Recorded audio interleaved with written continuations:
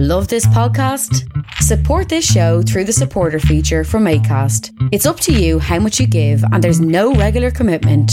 Just hit the link in the show description to support now. Tired of ads barging into your favorite news podcasts? Good news. Ad-free listening is available on Amazon Music for all the music plus top podcasts included with your Prime membership. Stay up to date on everything newsworthy by downloading the Amazon Music app for free or go to amazon.com/news ad free. That's amazon.com/news ad free to catch up on the latest episodes without the ads. Hey, I'm Ryan Reynolds. At Mint Mobile, we like to do the opposite of what Big Wireless does. They charge you a lot, we charge you a little. So naturally, when they announced they'd be raising their prices due to inflation, we decided to deflate our prices due to not hating you. That's right. We're cutting the price of Mint Unlimited from $30 a month to just $15 a month. Give it a try at mintmobile.com/switch. $45 up front for 3 months plus taxes and fees. Promo rate for new customers for limited time. Unlimited more than 40 gigabytes per month. Slows full terms at mintmobile.com.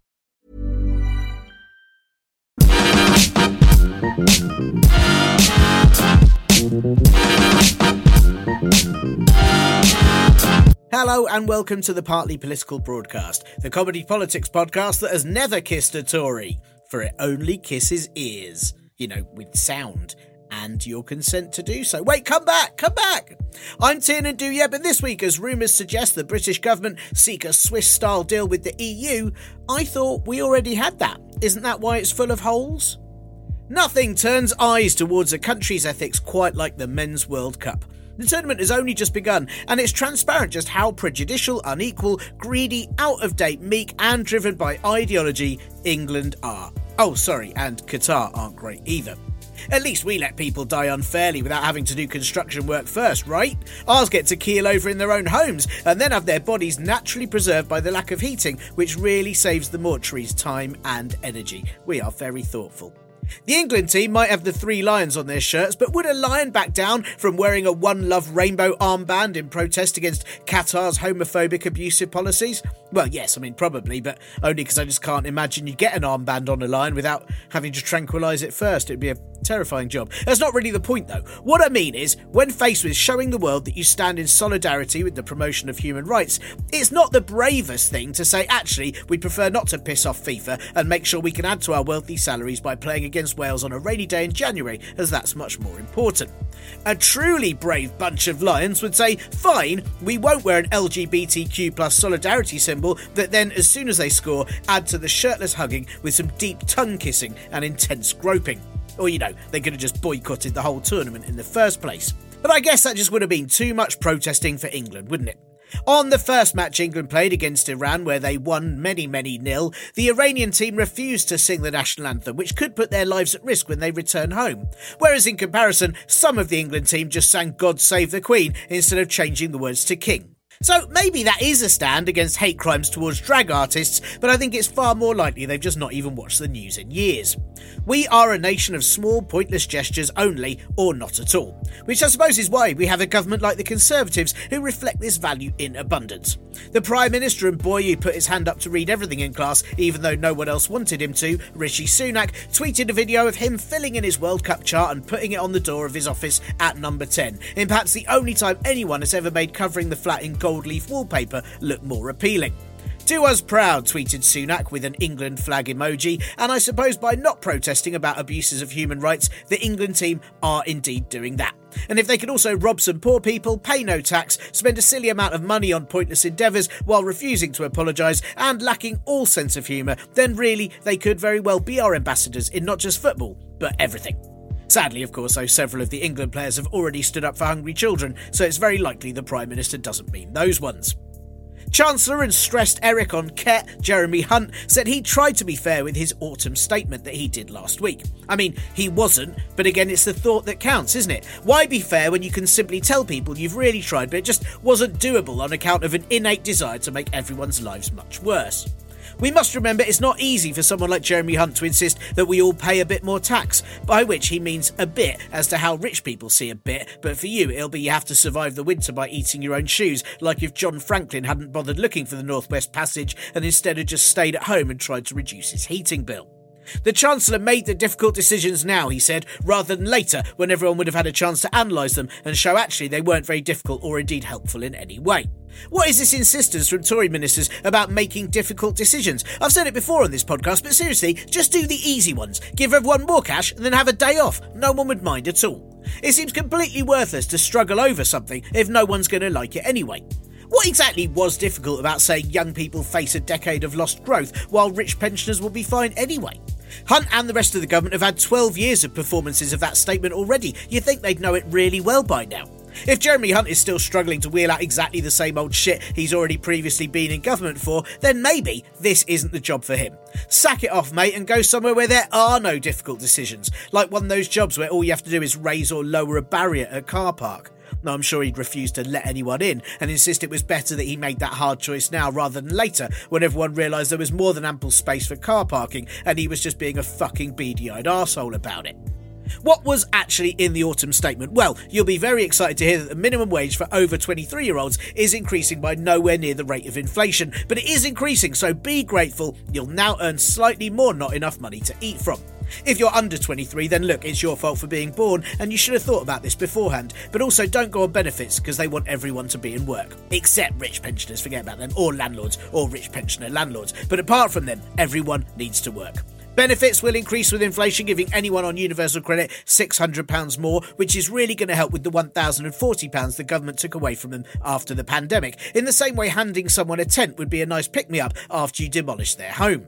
Jeremy Hunt has also given the DWP £280 million to crack down on benefit fraud, which is currently 0.07% of all claims, so money well spent. And I guess that either suggests the DWP are particularly shit at investigating all of, 3 people a year, or they'll only do it if they can drink the most expensive champagne while filing papers. Taxes going up for everyone except banks, who get the surcharge on their profits cut from 8% to just 3%, and that's going to allow them to help the economy by using that extra money to give to themselves and get even fancier paper to write the fee for your increased overdraft letter on. It's funny, isn't it, that when Rishi Sunak said he'd fix the mistakes of his predecessor, it turns out the only mistake helium-filled tea towel Liz Truss made when saying bankers would keep more of their bonuses was that she said it out loud instead of hiding it deep in a much bigger statement. If you're a middle-income learner, you're going to lose a lot of money. If you're a low-income earner, you're going to have an even worse time than now. And if you're a high-income earner, let's face it, you'll probably be paying someone else to worry about how many staff you'll have to sack so you can spend 6 months of the year on holiday. There are a lot of stealth taxes, which is terrible news for ninjas, and public spending is being put through the shredder, except the NHS and education, who are being given just enough money to stay afloat in the sea for a little bit longer before they drown, realising no one is really coming to save them. Jeremy Hunt is insistent that the rich are going to have to make larger sacrifices, but he could just mean that over 300,000 excess deaths from the last bout of austerity wasn't quite enough, so they're going to have to work really hard to make this bout worth it to appease the Tory voters. Surely all this worsening of living standards is worth it because it will get rid of that economic black hole that isn't there, right? Even though, we could also not go through this and collectively say that's not a black hole, you're just looking too deeply into your own piss-hole eyes in the mirror, Jeremy. And this budget isn't going to fix the black hole that doesn't exist anyway. The head of the Confederation of Business Industry has said that the Chancellor has done nothing to actually help growth, and the Office for Budget Responsibility have said GDP will only increase by 2024 half the amount that they previously forecast. Yeah, well, who wants a big GDP anyway? Then we'd have to find somewhere to put it, and there's enough of the housing crisis as it is. The OBR went one step further and dared to mention the B word. No, not bastards, which also would have been apt, but Brexit, saying that our trade intensity, and I think that's the glare that you give the person who's handing you the goods and what level of Hans Zimmer track is playing at the time, that is 15% lower than if we'd remained in the EU, and our economy is fucked accordingly. I'm paraphrasing, obviously. Is it because we're now having to all believe in a black hole that isn't there, and it's now okay to reveal that our previous beliefs created by a bus also weren't substantial? I mean, it was a bus, it had to be trustworthy, right? They're the ones we wave down if the police are about to murder us. We are going to have the sharpest GDP decline in Europe in 2023, but that's good, right? I mean, it sounds like a European word anyway, GDP, and I'm pretty sure real Brits just have GBP. Am I right? I'm definitely an expert on such things, because I once read a reply to a tweet where someone said they knew what they were talking about and their avatar was a cow with a Union Jack painted on it, and you can do your own research. Has the Brexit ship now sailed? That is a very hard tongue twister to say. And of course it hasn't, because it would have too many forms to fill in at the harbour, and then they'd fire all the staff so they could hire overseas workers on even lower pay. It's not a good sign, is it, when former Environment Secretary and cross between a gnome and the last man in the office on a Friday, George Eustice, told the Commons last week that the UK-Australia deal was actually a failure for the UK. I mean, that's not what he said at the time, but he had a job to keep, and why stand up for better standards of living when you could miss out on getting bullied at a Cabinet Office meeting on a rainy day in January?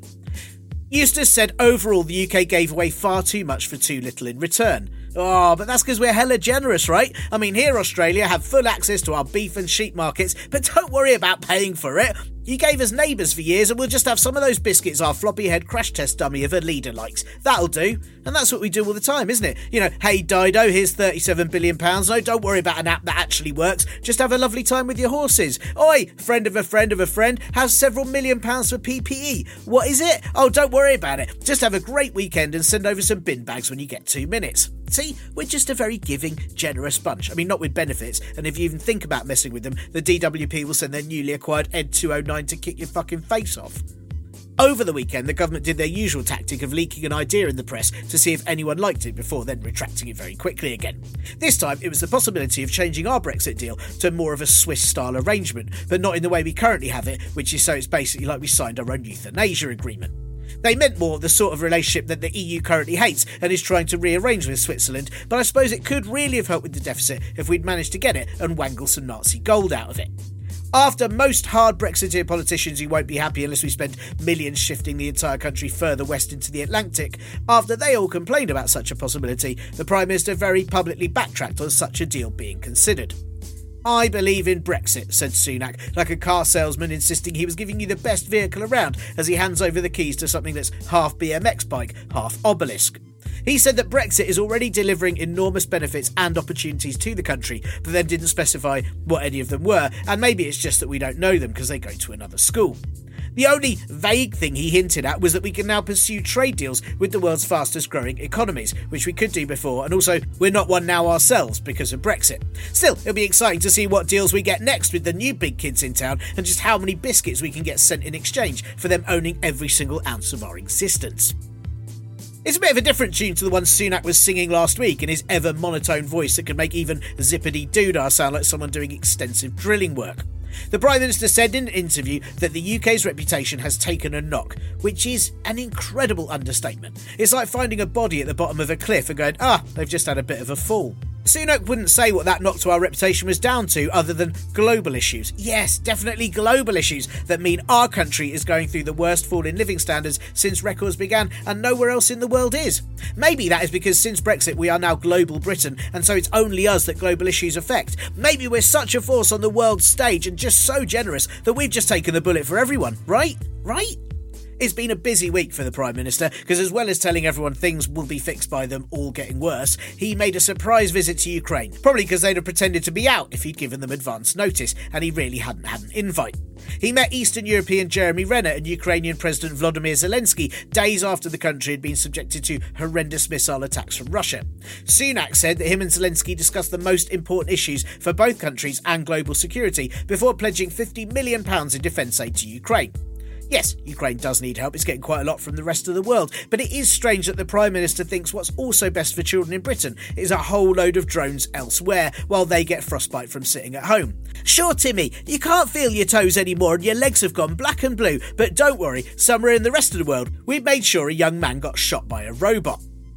I do think it is good that Britain keeps supporting Ukraine through this terrible, awful time, and you never know, with Britain's help in just 20 years from now, if they're really lucky, we might totally abandon them and then they'll get taken over by the Taliban. Then the Prime Minister filmed himself putting up a football chart on the wall, which was more important than anything else, and he managed to make some meaningless statements about fearing for his daughter's safety on her walk to school, following so many crimes against women and children. Well, I mean, if you will let the Met Police escort her, mate, chances are much higher of something terrible happening. And what I worry about is I bet she's too posh to even know what a bus is in order to wave one down if she needs it. The Labour Party have been hard at work this week standing up for the British people, with Labour leader and the physical embodiment of bumping into your least favourite person at work in the supermarket and then they insist on talking to you, Keir Starmer, saying that he accepts the government's black hole calculation. Yeah, you show those economists that say it doesn't exist, Keir, sod their numbers and expertise and understanding. What do they know apart from all of it? Thing is, when you're with your peer group and they all say they can see something, it's embarrassing if you disagree, right? I fully bet Starmer was the kid who pretended to sip booze the others got from the shop and then acted drunk completely unconvincingly for hours until no one invited him out ever again. Labour want to be the party of sound finances, which is a great collection of words to put together to mean absolutely nothing. What are sound finances? When you have to pay for Spotify every month? The noise it makes when you open an empty wallet? What Labour say it means is that they'll also be using the made-up concept of an inescapable region of space-time to mean they do austerity as well, just, differently, like with a lemonade top or something. The big Labour policy announcement, though, was that they'd abolish the House of Lords and replace it with a new reformed upper chamber, stripping politicians of the power to appoint people there. This has the potential to be a very good idea, but without any details, I'm quite scared Keir Starmer is just thinking of a US-style Senate, where every 4 years the British people will elect whichever party's in opposition to have a majority, they'll block all the Commons policies and will be in a constant state of limbo until oblivion. Then again, sitting around doing nothing does appear to be Starmer's battle plan at the very best of times. While Rishi Sunak was trying very hard to make people think he likes football, Starmer was properly convincing them by doing a video listing his favourite football moments, one of which was when England lost to Germany on penalties in 1996. But then I guess a big part of his life so far has being on the side of a team that never quite gets there, so maybe it was inspirational to him. The Labour leader was interviewed in Times magazine, where it revealed the real Starmer, who it turns out is exactly the same as the one we normally know about, and still not very interesting. In it, the Labour leader admitted, totally falling for the internet gag, that he had kissed a Tory and didn't regret it. Great, well done you big man, kissing a Tory, look at you. Though I'm still in doubt he doesn't just mean kissing the pinky on a picture of the former Queen from the 1800s. The big question is, if he did kiss a Tory, was it any good, or did they put zero effort in case it gave him any benefits? And more importantly for Labour, if they get into power, would Keir Starmer kiss a working class person, or is he only up for fucking them over? Anyway, I suppose in some ways it is very good that we can see Keir Starmer has put passion before politics, and with that sort of attitude, he might not get into government, but he'll definitely have a great chance of ending up as a contestant on I'm a Celebrity, Get Me Out of Here. Hey, Paw Brods, another week. They just keep happening these weeks, don't they? So bloody selfish and endless. Are you watching the World Cup? I'm not, and it's because I'm very much against it being in Qatar, unlike last time when it was held in a friendly nation that promotes LGBTQ plus rights. Russia. I know people protested about that one at the time, but, it wasn't as covered as much, was it? And I guess we didn't know about it because then Russia were kindly propping up the Conservatives, so it wasn't as much of an issue. It's also, I'm not watching the World Cup because it was on at 1 p.m. today, and I was busy writing this, but, I'm not going to watch it mainly out of principle, and because I don't like football, which helps. At least the next one is in the very LGBTQI plus tolerant and equality strong USA. Oh well. It is cold and wet outside, isn't it? And all the things I remember I don't like at this time of year, except I did like them, when I was at home and warm and not in them. But now we're playing that fun game like everyone else of don't turn the heating on until you're at the level where you could be found by explorers and then they use your frozen DNA to make a park full of duplicate clones of yourself that then goes horribly wrong and Sam Neill and Laura Dern have to save everyone. I'm just being a bit silly and over the top, of course, because there is no way I could get over even a small fence, let alone a huge electric one. We're with Octopus Energy, and I say that not to give them any sort of promotion because they're not paying me for one, and I wouldn't anyway because fuck energy companies, although their customer service is quite good. But they did their Super Saver session last week and we took part because it's great when us people have to make up for the shortcomings in infrastructure brought on by poor governance and greed, but also, it is good for the planet to cut down on energy, isn't it? That's good. Not as good as 12 massive companies just fucking cutting it out with their shitty CO2 emissions. It's hard, this ethical life thing, isn't it? Anyway, we tried to turn off as many things as we could in the hour, which must be obviously very hard for people with medical things they need to have on endlessly. But we did it. We did it for an hour. And where I failed was I tried to persuade my agent, daughter, that she also needed to use little to no energy for that hour. But it turns out, unfortunately, you can still shout, sing and jump on the sofa like some sort of tiny vandal, even in the mostly dark, which was a disappointment to me.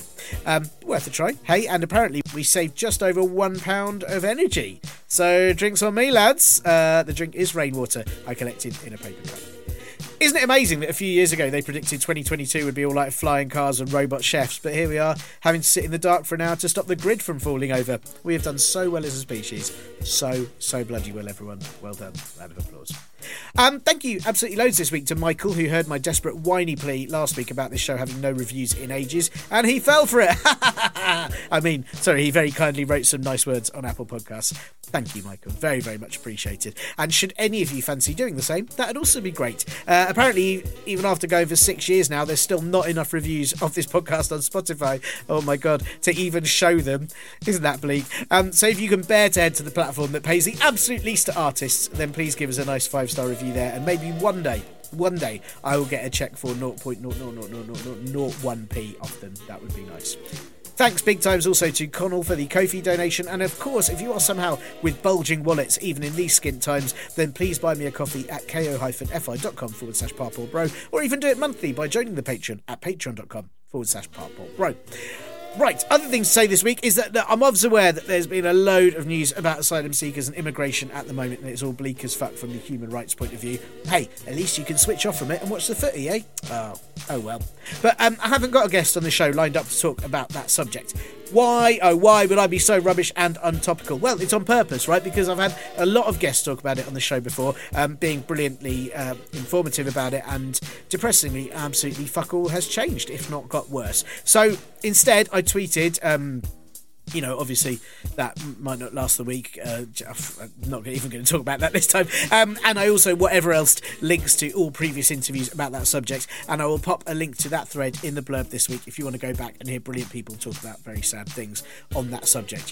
Like every episode. And at some point, I will do a new chat about it, maybe in the new year. On a less depressing note, well, obviously it depends on your point of view, I suppose, and how much you like me talking / my words. I was asked questions by excellent telly writer Chris Douche for his Writers at Various Stages of Development site and blog, and I wrote very long answers back, and people have been very nice about it. Well, 2 of them anyway. So I've posted a link to that in the blurb this week if you fancy a read. This week's episode has a Labour-based interview. Yeah, do you remember them? The other lot. Turns out that while being better than this lot, they're still shit. Oh, British politics. Choices there for everyone at one end of the political spectrum.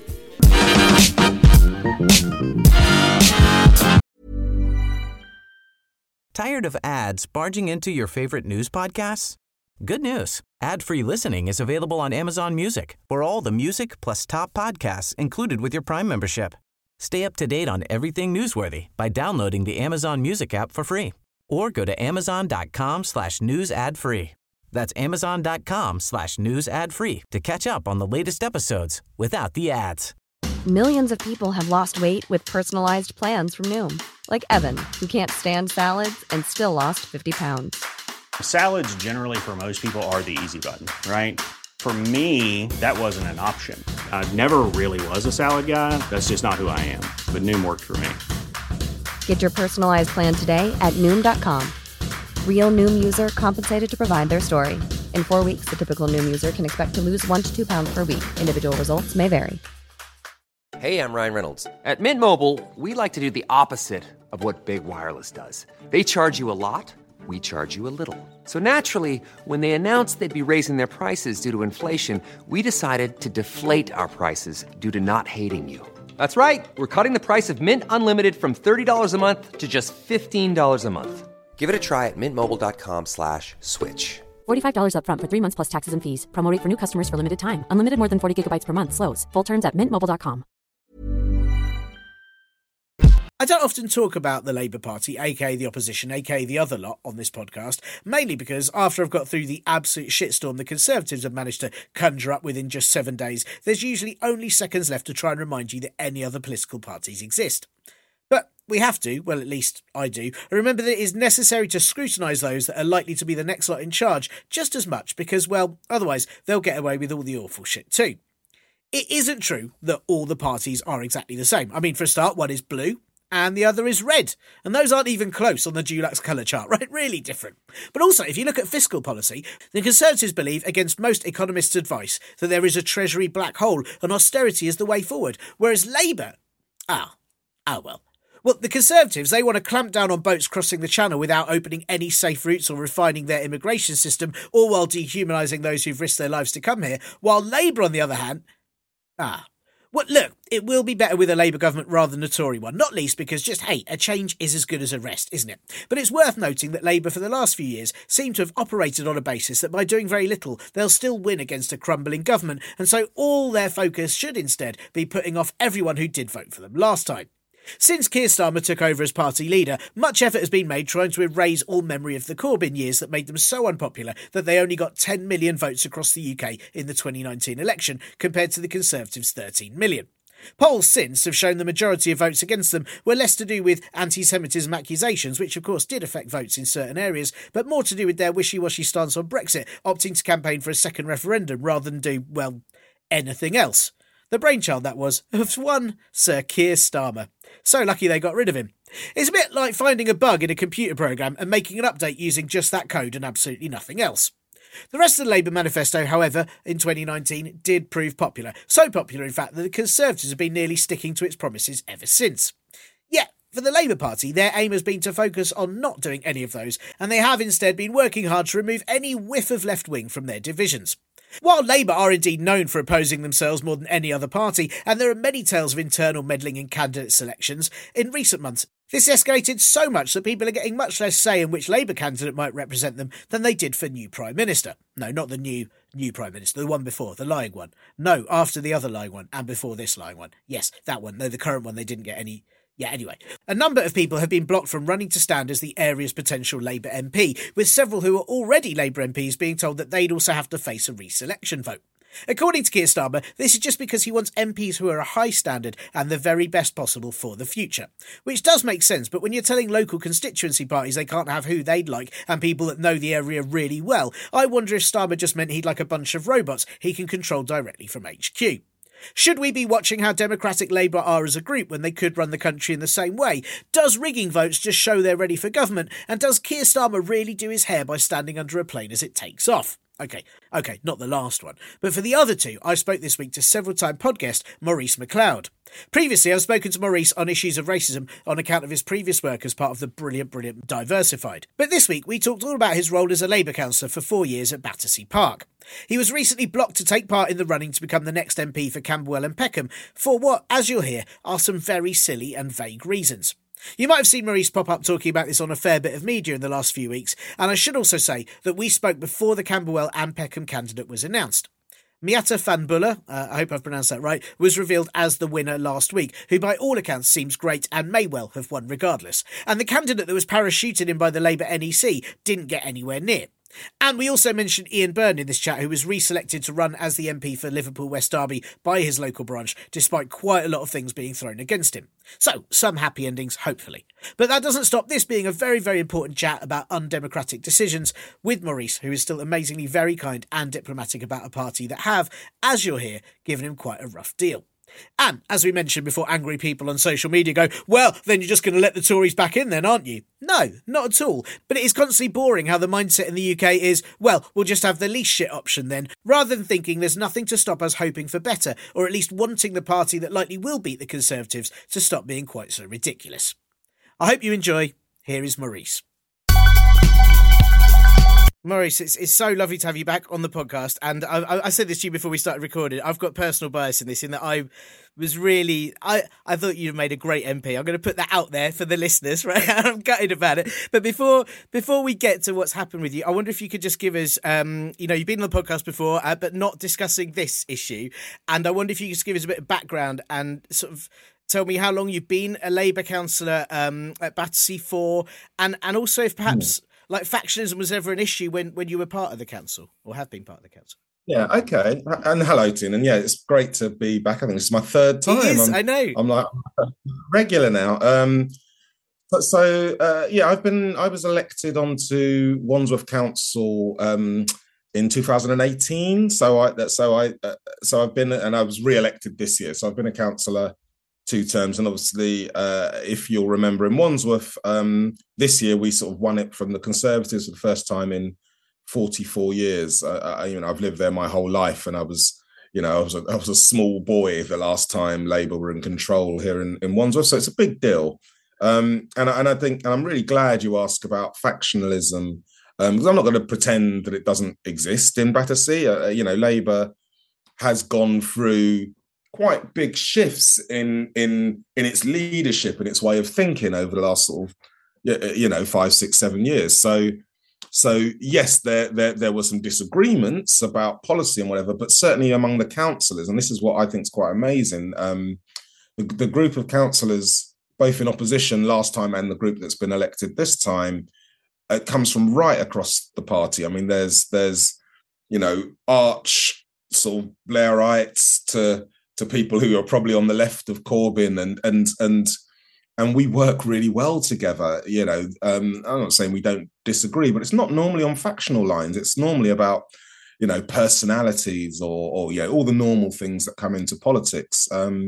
What I think's been really noticeable is because we've had this 44 years of Tory thing hanging over our head, we've all been we all realise what that does for our communities, and so whatever side of the party you're on, we've all been pushing to make sure that Labour is in control in Wandsworth, and we've achieved that, and I'm really pleased about some of the really progressive policies we're bringing through, building 1,000 council homes, all that sort of thing. We're doing the stuff that I got into politics to do.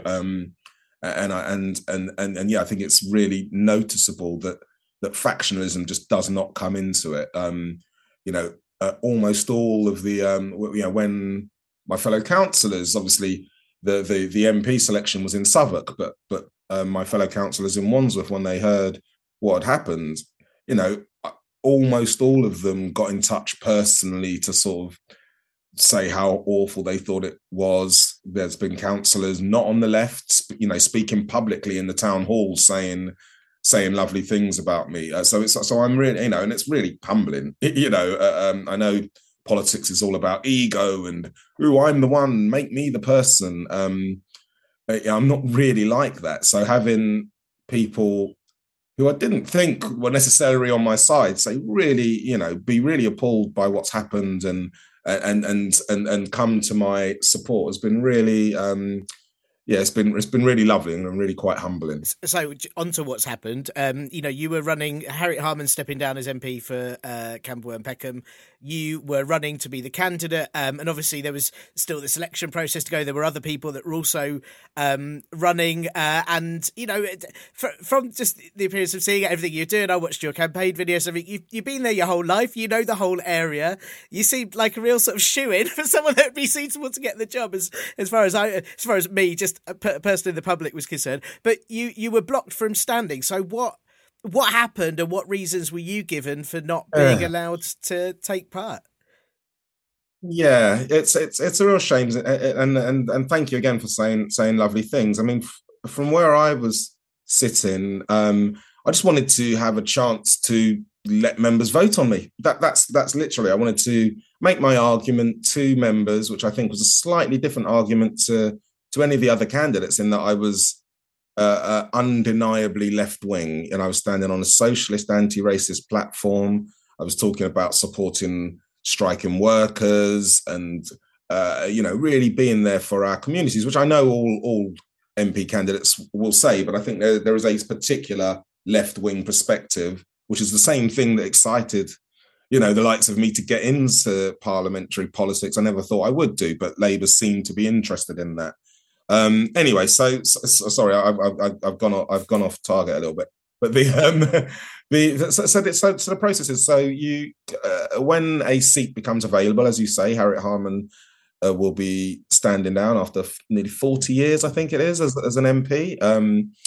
When a seat becomes available, anyone in the country who's a Labour member with 12 months good standing and no sort of outstanding legal issues can put their hat into the ring. There's then a process where that's sort of siphoned down to be a handleable number, and normally you'd take out anyone that can't prove local links or hasn't got a history of doing stuff in the Labour Party, or there's obvious things that you'd take someone out for. Then what's supposed to happen is there's a long listing process where you take all these possible candidates and you go, right, let's get it down to something like 6 or 7, just so members can really start looking at it. now there's a thing called now I got supported by two unions, ASLEF and Unite, who both it's very complicated, but they both have the right to say who should go onto the long list. So if you are their candidate, in theory, you don't need to go through the bit where they go, oh, is this person good enough for the area? Has this person got a history of doing Labour stuff? Because, two affiliated unions have said, yeah, this is our person. Unfortunately, with me, just before that happens, there's a thing called due diligence, where they sort of troll your social media to see if you're crazy, basically, right. To see if you said stuff. Right. To see if you've said stuff that's going to really embarrass the party, or if you're a misogynist or whatever, if you've got this really crazy social media profile, or if there's stuff about you that they need to know. They did a search. Now I was really relaxed because I've been through those searches twice as a councillor, once as a GLA candidate where I stood last year and lost by 90 votes, and as the Vauxhall parliamentary candidate, as I did in 2 years ago, where I was longlisted. So I was really quite confident that I haven't done or said anything that would stop me from being on a long list. But at the interview, they introduced 4 things that they wanted to talk to me about. And I can happily talk about all of those, but I think they were all pretty nonsense. They're all from at least 4 years ago.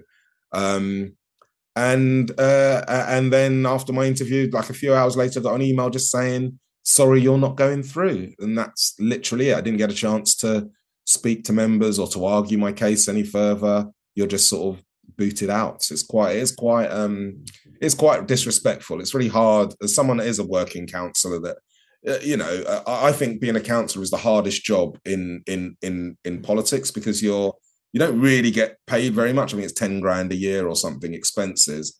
And you really are at the front line. You're meeting residents, you're in their homes, you're really dealing with people in really awful situations in a way that sometimes MPs don't have to, because they're a level above and they've got an office, they've got a team around them, and they've got profile. It's a different type of role. And so in my mind, I kind of proved to Labour that I was trustworthy, that I go on the media, I do lovely interviews with people like you, I do all sorts of things that I think don't make me seem too crazy. I was just going to say that, and I know you said you don't need to go into all the 4 reasons I gave you, but from what I've read, one of them was simply liking a tweet, I think, by Caroline Lucas, which, I mean, if that's it is ridiculous. We don't really need to point that out. But people like all sorts of things. Sometimes I like a tweet because I might be saving it to remember it for a joke I'm saying on or whatever. That seems like such a petty thing to have on a list against you. It's absolutely ridiculous. I think it's even more ridiculous because I wasn't a sit-in councillor at the time. I was, as I think you even interviewed me round about then, I was working with Media Diversified. I was a political commentator. My job was to talk about what politicians have said and whether I agreed or didn't agree. And the tweet from Caroline Lucas, if I remember, was something about defending the NHS from being sold off. It was a tweet that would be great coming out of any Labour politician's mouth. So it's not, it was ridiculous. And the reason I mentioned it, because there are things on the list, but the reason I mentioned that one, because it's, to me, that shouldn't even be, that's not that I'm embarrassed that was even brought up in the interview, because that's nothing. And I'd argue at least 2 of the other ones were that as well. I think the thing that they will fall back on is that I made a mistake about 4 years ago. So I mean, there was a vote in the council, and it was on IRA, so it was obviously very contentious. And at the time of there's a thing called a division vote where you all have to be in the council and you say your name. And it goes on to the register. I wasn't in the room at the time of that vote, and the Tories kind of spun it to be some principled walkout where and it just wasn't the case. But the fact is I was not in the room, and it was down to my naivety as a councillor. I'd been a councillor for a few months at that point, and try watching a council meeting and work if you're a normal human and working out what the hell's going on. I challenge. But also, I think one of the things that is really underrated is the fact that, like, I've talked to you before. You talk like a normal human being. You've got this issue. There's something they've brought up there. You've just answered it. You've backed it up, and you've said, "Oh, it was a mistake," which is something we don't often hear politicians saying at all. Even if it is something that they're not happy with, the fact that you're very happy to point out what happened and that you didn't know quite what you were doing is really refreshing. And that's what we should have more. I mean, that's the. I was going to say that's the point, though, Tim, then, isn't it? What I would love to have happened. So if these issues in my murky past were so big and important that they stopped me from even being considered as an MP, let me put those in front of members. Say, okay, Maurice is on the long list, but there's these things that you might want to look at or question him on, and I would love to have explained to members. But to be honest, I think most members would have gone, well, none of this is important, because none of it was. That's the bottom line, is why it's all sort of done, and why I've made a lot of noise, and I've written about it in the Guardian. I've probably, people said, oh, don't, just leave it, don't add to the controversy. But I think if you do all this stuff in quiet little rooms, and there's all sorts of rumours floating around about why I was really blocked, I'm not having that. I'm not having people suggesting all sorts of hideous reasons why I may have been blocked. So I want this out in the public, and the fact that Labour didn't do it means that I have to do it. It means I have to say, look, these are the reasons that they said I was blocked. Which is really exhausting for you as well. I mean, Labour do have a history of parachuting candidates into constituencies, blocking CLP choices. Tom Watson was very known for being part of that, but it seems like there's a lot at the moment. It seems like it's happening a lot in the current batch. I was reading about Ian Byrne in Liverpool, who's very popular, but suddenly being told that he has to go through a reselection. Zara Sultan had to go through a reselection. It's happening to a lot of candidates who were pretty steady, not only with their CLP, but with local membership, with local people. Do you feel like the sort of reselection process is particularly bad right now? This seems like a real sort of principle for Labour to just go through and kind of clear out the rafters, as it were, and have only the people. I think Keir Starmer said they just want candidates who are prepared for the future, which is a very vague statement if I ever heard one. God. Sorry, yes. In a word, so hang on, I think it's we should be honest. I think there's always been a desire by whoever is in control of Labour, like the Conservatives, as we're seeing, our democracy builds these huge parties that are supposed to be broad church and have all sorts of views in them, and they sometimes don't sit that well together. And I think Labour's always been a bit of a push-pull between what's in favour at the time. What I've not seen, though, and maybe it's because I've not been as deeply into politics as maybe I am at the moment, but what I've not seen is this absolute deliberate and desire to control from the centre that's like kind of unshakable. It's not just we don't favour this candidate, we like that one, or it's like, no, we're going to block this one, and we're going to do that, and we're going to, only last night in Camberwell and Peckham, they decided on 3 candidates for the shortlist. This is the contest I was in. And the NEC, the sort of ruling body of Labour, said, no, we want 4, and sacked the whole selection committee and put someone else in. Which, so that means no local input into. I just think this sort of thing is appalling. Labour really, really needs to, and it's not necessary. Is the thing. I think that the challenge is that Labour are so, and understandably, I'm not, I am on the Corbyn-y side of Labour. I absolutely own that. I have no problem with that. And I get it that the new leadership isn't and wants to distance itself from that because it sees that as a losing strategy. Fine. Okay. I don't agree with that, but if that's what you've come to.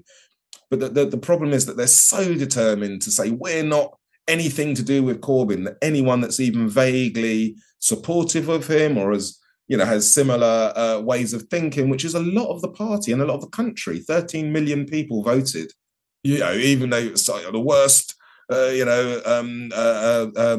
Labour performance ever, but 13 million people voted for Corbyn's policies.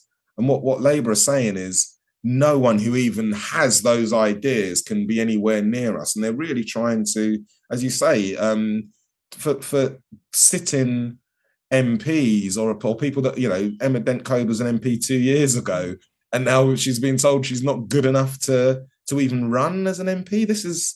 It goes against common sense. I mean, I think we kind of assume there's going to be a bit of political, it's going to be harder for someone that's not in favour to do well. Sure, that makes sense. But this absolute refusal to accept member democracy it's going to be bad in the long run, I fear. Yeah.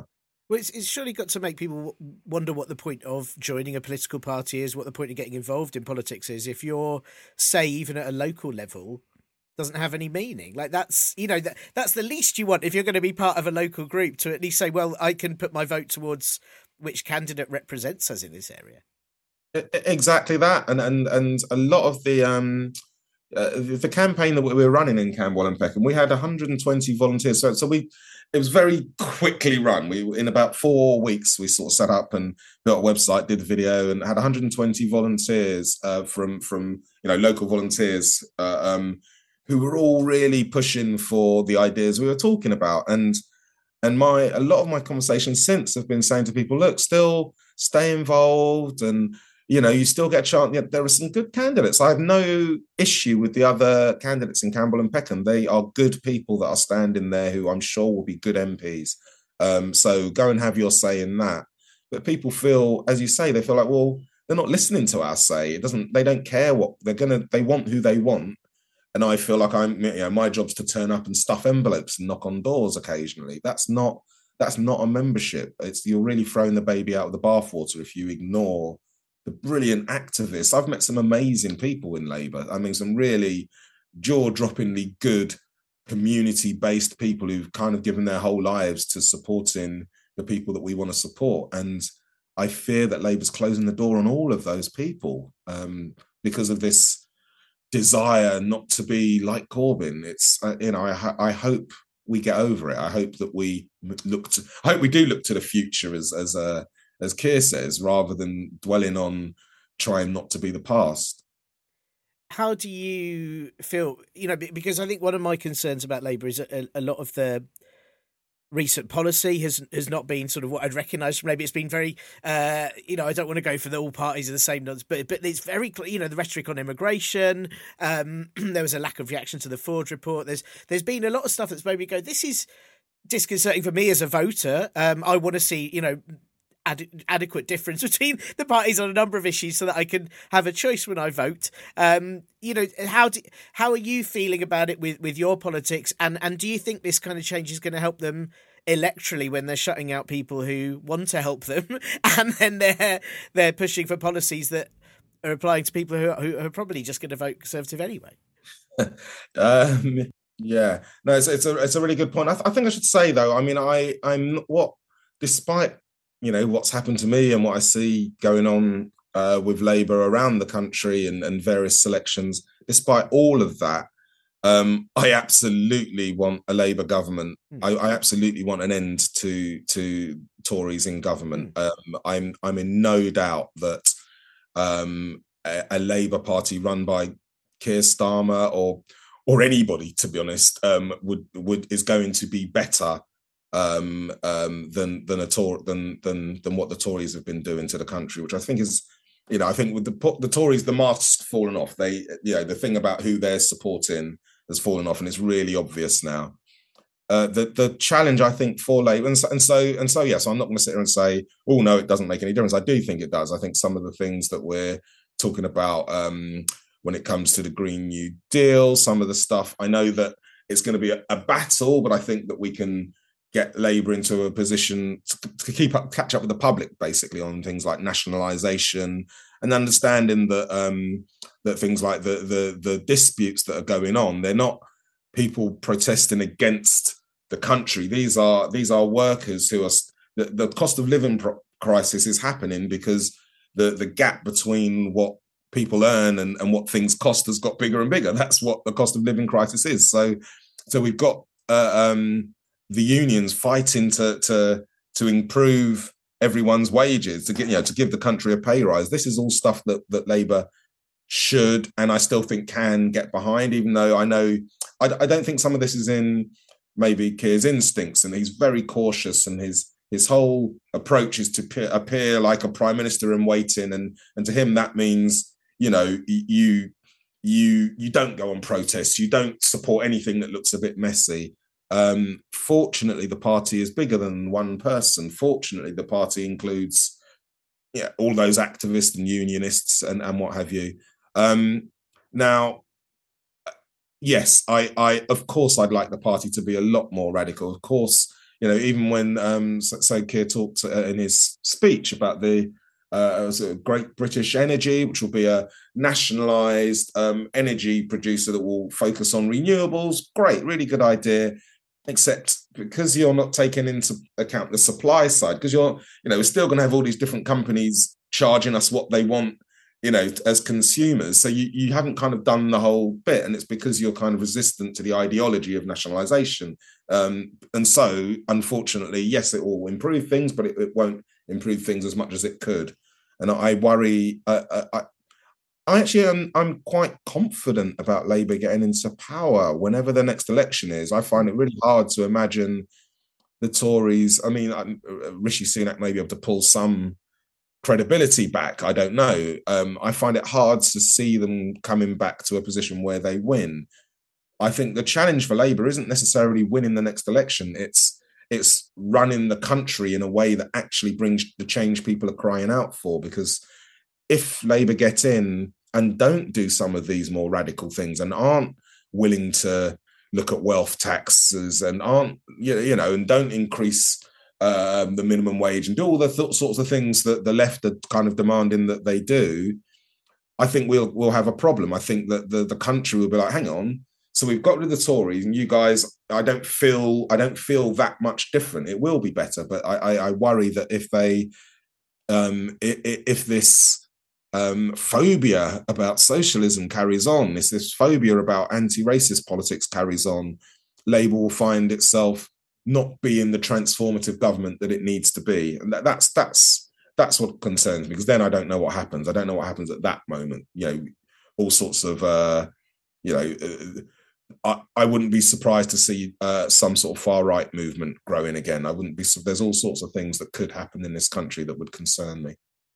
It's something that really worries me as well, because I think it's interesting. You sort of said what the left would like to do, but so much of this is actually what people want. The huge public support across political spectrum for nationalising energy, for nationalising the rail. It's not just a kind of left or right thing, and it strikes me as funny, especially when we've got figures. For example, he's always the one referenced, but Mick Lynch, people who are coming out and saying these things that are gaining huge public support, and strikes have got more public support than ever before. That I find it funny that you still have a Labour Party that are resistant, or at least the leaders of the Labour Party are resistant to saying that publicly. When you think, I find it strange, because you think, why wouldn't you just say, no, I'm with you, I'm with the people. This is the people's place, the Workers' Party.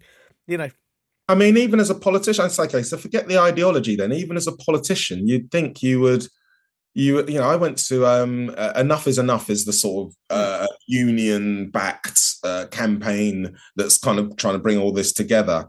I went to one of their launch in Clapham a couple of months back. It was amazing. It was like, oh, wow, I forgot politics could feel like this again. And there's a real buzz in the room and people really want to do stuff. If I was the Labour leadership, which chances are, I wouldn't be anywhere near it. But if I were the Labour leadership, I'd be looking at that going, oh, okay, here's something that we need to, we can ride on this. This is, even if you don't believe in it, whatever, you should be able to see the groundswell. As you say, these aren't sort of fringe lunatic policies. These are really widely accepted things that Labour could be leading on. And instead, for some reason, there's a real reticence because, that sounds a bit Corbyny, that sounds, I don't know what the fear is.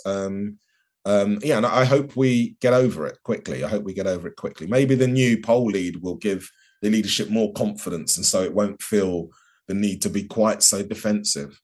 Yeah, absolutely. And thank you for coming on and talking about this, Maurice. You know, I know you've had to deal with it recently, and it's I do appreciate that. And also, like, I'm a big stickler for. I should say that, like you, I really want the Tories out. I will vote Labour next time. I'm also aware that there's this whole chat, especially online, about like, oh well, you can't criticise them, you just want the Tories in, which I think is massively unhealthy. I think we should be able to criticise everyone. Some years ago, I'm going to go off on a slight tangent here before I ask you the last question, but I did a stand-up gig for the Norwich Labour constituency, and I remember they all laughed when I insulted the Tories, all laughed when I joked about Lib Dems, and I joked about them, and they booed me and got very upset and didn't want me to do the gig. And I said, well, you have to laugh at yourselves, otherwise this isn't, you know, you're not going to do very well. We have to be able to laugh at our politics. Anyway, so I appreciate you coming on to talk about this. And the last question, which, you know, I've asked you this before about other things, but apart from yourself, who do you think listeners should check out?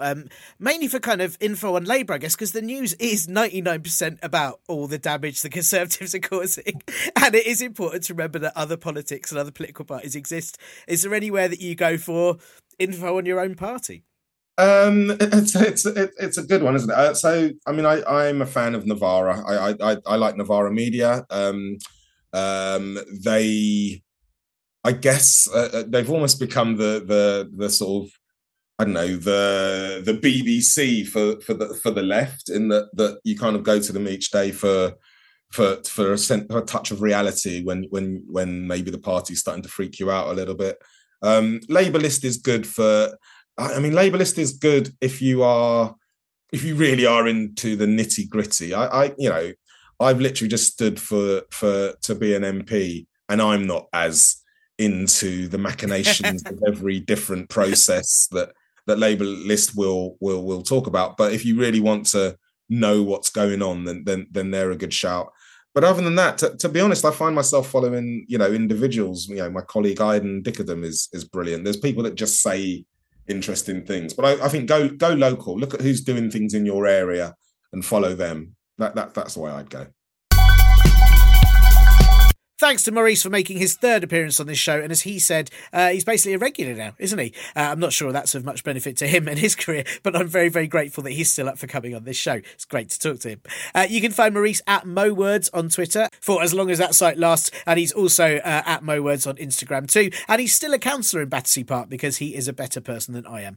I'd have been handing that membership card back in with various big swears written on it in a series of imaginative colours. I'm all good for guests up until the Christmas break now, but if you've got suggestions for who I might need to chat to in 2023, what will the big issues be then? How do we stop robots taking over, or can we survive living only on moss? It'll probably be one of those, likely the latter. But if you've got other ideas, and in particular who I should talk to about them, drop me a line at ParPaulBro on Twitter and Facebook, or by emailing me at partlypoliticalbroadcast@gmail.com. All finito for this week's Parpol Bro, but thank your lovely faces for tuning in, and should those very same faces be true and kind and eyes that are gentle and so would mean you wouldn't get hired to work in the Home Office, then maybe you could use them to articulate and gesture to other kind souls that this here show exists. Or, just use whichever social media is still online, and that way you don't actually have to talk to anyone. But either way, please do recommend it to others. If you can afford to, donate to the ko-fi.com/ParpolBro to buy me a coffee, or join the patreon.com/ParpolBro to teach me how to make a coffee. No, wait, I already know. Just buy me monthly coffee. That's easier. And if you so fancy it, please give us a nice review on Apple Podcasts, Spotify, or anywhere else that podcasts hide. Credit where it's due to Acast, My Brother Last Skeptic, and Cat Day, and this will be back next week when Keir Starmer reveals that when he says he kissed a Tory, he just meant the picture of Margaret Thatcher by his bed every night before he goes to sleep. Bye! This week's show is sponsored by Rishi Sunak's World Cup Guide, featuring top tips on how all the top ball kicker men are, the top 5 moments that happened on whatever that grass bit is called, how best to sell arms to the worst human rights abusers, and spot the ball. Oh wait, sorry, there isn't one due to necessary cuts. Rishi Sunak's World Cup Guide, from the man that knows just how all the ball foots work, like you do, those real people, and he's just like you as he watches it on his giant home cinema in one of his 12 homes, sipping only the finest champagne, like a real lad.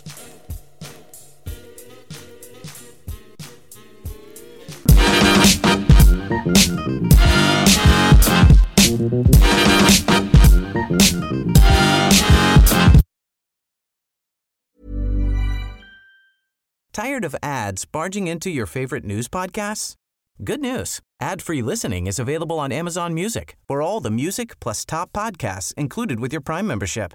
Stay up to date on everything newsworthy by downloading the Amazon Music app for free or go to amazon.com/news ad free.